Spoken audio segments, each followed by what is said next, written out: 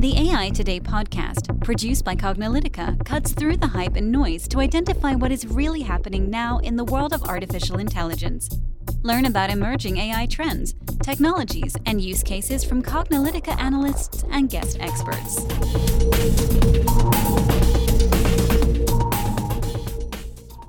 Hello, and welcome to the AI Today podcast. I'm your host, Kathleen Walsh. And I'm your host, Ronald Schmilzer. Our guest today is Oliver Christie, an AI consultant and expert in the field of artificial intelligence. Hello, Oliver. Hello. Good morning. Very nice to meet you both. Likewise. We'd like to start today by you introducing yourself to our listeners and telling us a little bit about the things that you're doing in the field of AI. Yes, absolutely. So I've been in the field of AI for some time, mostly centered around natural language processing and kind of human insight. So what's the crossover between people and how we act and how AI can start to understand that better? I'm a consultant, so I'd say probably half of my work is done with tech companies and big financial institutions so they can figure out how to implement AI. Then the other half of the work I do is research-based. So thinking about where AI is going and what it's going to look like next, and then also how a company might look if it's rebuilt from scratch with AI and data at the core. Right. Well, obviously, we're currently in the midst of all this transition to artificial intelligence. So even though this has been something been going on for the past few decades, development around artificial intelligence, obviously, we're still at the very beginning. So on that note, you recently wrote a piece in Medium called 5 AI and Data Science Predictions for 2017. So I think our listeners, we'd love to have you highlight a few of those and tell us where you see the field of AI going this year. So if you want, I can key off the first prediction you made, or do you want to work through that yourself? Yeah, sure. So the first prediction I made was that big data, which is always quite a loose term anyway, will be replaced with insight data. And what I meant by that is it's not particularly useful having an awful lot of data unless you know what that data is about. I can have any quantity of data out in front of me, but if I don't know the function of that and how it's useful, the data doesn't really have much purpose. So I think the insights are going to be the things that people are going to really start talking about a lot more, and that part's the valuable part anyway. That's good. Yeah, I know we've always heard about that hierarchy of data and knowledge and information and the differences between them. So, obviously we're moving from pools and piles of big data to more information, and hopefully from that we'll get some knowledge. So that definitely sounds key. So in 2017, I know we're sort of already 2/3 through the way here. Have you started to see that sort of transition to people using AI and more knowledge-based systems to gain more information from their data? It is happening. It's not happening as quickly as I think, and not as evenly as I think it was going to. I would imagine all companies with the big data will say, well, what's the value of what we've got here? How can we really find out what's the underlying message of data? And instead, it seems some companies are rushing ahead and doing a fantastic job of this, but an awful lot aren't. An awful lot are still not quite getting to what's the part that matters here. It's also different across different industries. So something like financial or advertising are way ahead of industries like legal, which is some way behind government as well. So I feel industries still need to catch up, but it is getting there. Right. Okay. And now, would you like to talk about another prediction that you had made for 2017? Yeah. So prediction number 2 was that how we think about data in a post-truth world is changed. If we now have the idea that scientific fact or an industry view can be challenged and can be challenged by a large audience easily, well, it doesn't change the fact that that scientific fact is, on the whole, accurate and right and correct and so on. But there's a disconnect between the scientific community and the general public at large. And I think that gap has to be narrowed very wide at the moment, and it's growing. And I think one way of changing that would be to try and reduce jargon, try and be in the same arenas that the general public are interested in. Something like climate change is it's obvious to see the disparity. But if we look at really any type of scientific or technical or industry view, it's not necessarily connecting. I think the wider community needs to do a better job of it. Okay. And now, like Ron had said earlier, since we're about 2/3 of the way through 2017, how have you seen that prediction come true or not so far? I'd love to say we've made a change. We made it, that there's progress. I don't think we're in a particularly different position than we were 6 months ago or even a year ago. The sort of rhetoric hasn't changed particularly. The voices of the scientific and data communities are not really being heard in the mainstream media. It feels like we're still in our own bubbles, that we're still talking to our peers, but not the wider audience. I don't think there has been much progress. Now, can you explain to me what you mean by post-truth world? In that the things that we assumed were truth, the sort of some of the grounded facts that we were taught growing up on the whole, quite a few of those have been challenged. Okay, so you're not talking about fake news here. You're talking about things that people thought were the truth, but data has proven otherwise. Well, it's a little bit of both. Fake news certainly falls into that category of defined truth. I mean, there are things that data can challenge, which is fantastic, but I think it's mostly the presentation of fact and alternative fact. Well, you can't have an alternative fact. It doesn't make any sense. And that's, I think, where we are at the moment.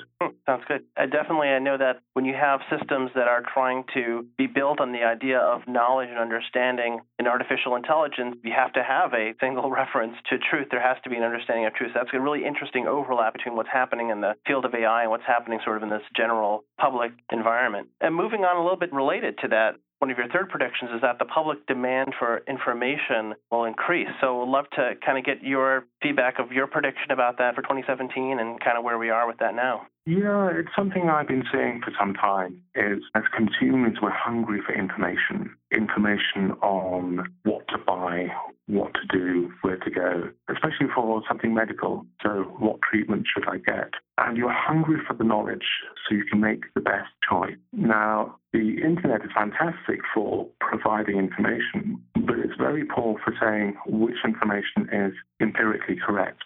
So anyone can publish online at the moment, and it's very hard to figure out which things are true, which things are not true, unless you've got a very deep understanding of that particular subject.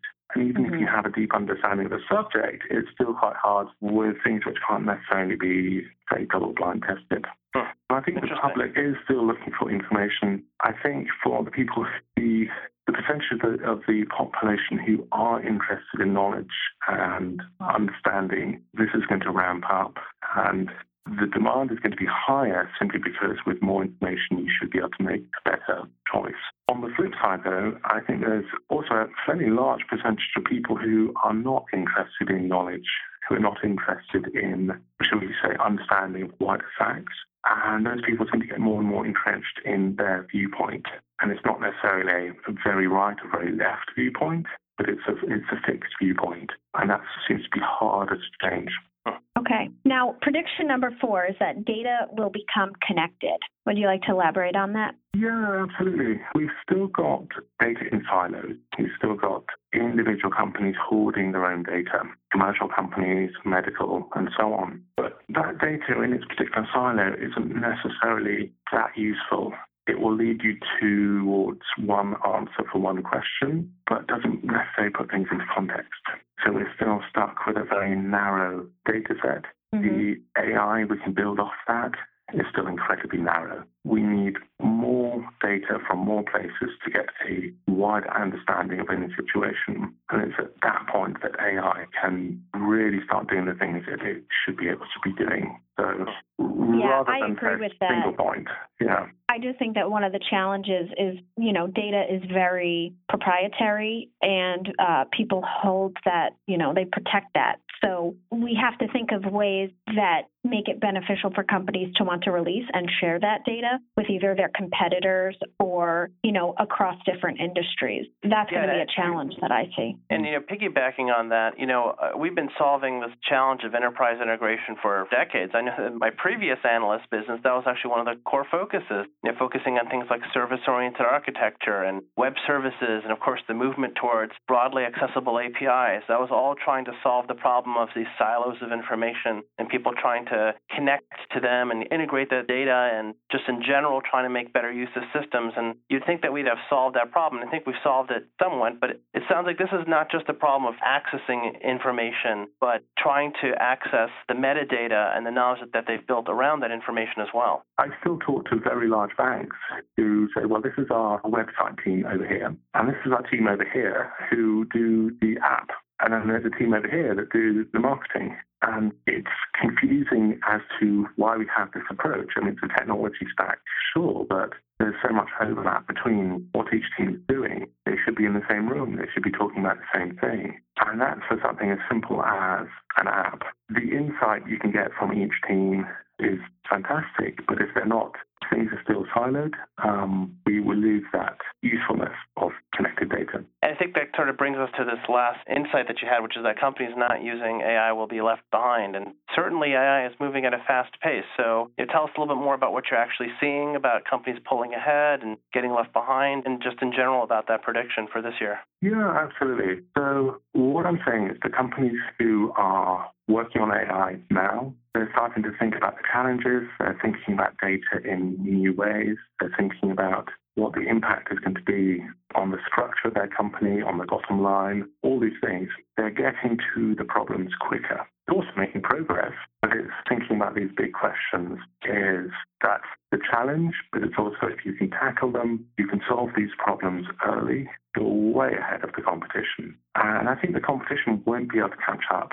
I think once you've figured out how AI works in your organization and leverage it to do more than just automation, your competition won't be able to reach to where you are. So yeah, I think we're really seeing somewhat of an arms race at the moment. That's good to know. And just a quick follow-up to that. So what sort of ways do you see them falling behind? Is it just losing market share? Is it losing competitiveness? I mean, so what are the ways that you are seeing that AI providing an edge to the companies who are taking advantage of it right now? We're slightly too early to say exactly what those advantages are, but quite often it's more in terms of insight than anything else. There will be a huge financial payoff, but it's there for some companies, but not all. But I think instead you've got to think of AI not as a simple tool or an add-on or one extra feature, but instead how will a fully connected, fully AI-driven and data-rich company, what will that look like? How will it function? And what's the real core advantage that you get from the new technology? So you need to think bigger. And the companies that are, they're going to be the next Apple and Google and so on. Everyone else is going to be the next blockbuster. Yeah. Definitely makes sense. I don't think they want to be that. All right. So wrapping it up here, we have one last question for you. Obviously, there's a big relationship between big data and AI, but these areas differ in many respects. So how dependent do you believe the future of AI is on the future of big data? And what stumbling blocks in big data will pose challenges for AI adoption? Yeah, so at the moment, AI is absolutely dependent on big data. At the moment, we still need quite a lot of data to train whatever system we're going to use to be able to give us good results. So at the moment, you might need 100,000 examples or 1 million examples to get to a good training model. As we do more training, as everyone does more training, we have a better basis for where we sit. From there, we'll need less and less data to get a good result. So we'll be, on one hand, be much less reliant on big data. On the other hand, we'll start to look at more things inside the data and also think about what new data we might want to collect to improve the AI we've got. So you're saying that big data is important now, but in the future, we're going to be less reliant on it because these systems will have already learned from what we have now? Yeah, so the big data we've got is going to be useful for a number of years, and then it's going to drop off, and we'll then start collecting a new type of big data, most likely IoT-type device data, and more likely sentiment, environmental-type data, which then gives us something richer look at the world.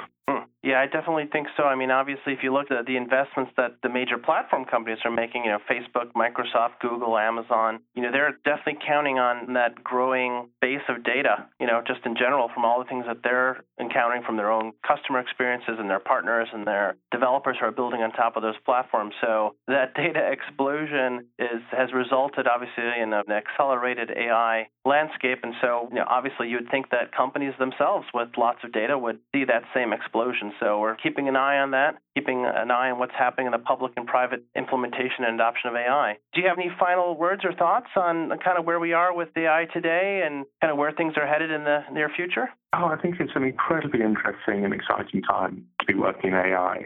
I'm based in New York, and the amount of things happening here is just fantastic. As compared to, say, 5 years ago or even 2 years ago, there's a real explosion of startups especially, but larger companies trying to work out how to use AI and where it could impact the bottom line. And some really interesting questions being asked about where we want to go as society, as consumers, and as companies. And so, yeah, it's a fantastic space to be in right now. Okay, great. All right. Well, thank you so much, Oliver, for your time. And thank you, listeners. And we'll catch you at the next podcast. Bye, everyone. Thank you very much, everybody, for participating on the AI Today podcast. And that's a wrap for today. To download this episode, find additional episodes and transcripts, subscribe to our newsletter, and more, please visit our website at cognilytica.com. Join the discussion in between podcasts on the AI Today Facebook group, and make sure to join the Cognilytica Facebook page for updates on this and future podcasts. Also, subscribe to our podcast in iTunes, Google Play, and elsewhere to get notified of future episodes. Want to support this podcast and get your message out to our listeners? Then become a sponsor. We offer significant benefits for AI Today sponsors, including promotion in the podcast and landing page, and opportunities to be a guest on the AI Today show. For more information on sponsorship, visit the Cognilytica website and click on the podcast link. As always, thanks for listening to AI Today, and we'll see you at the next podcast.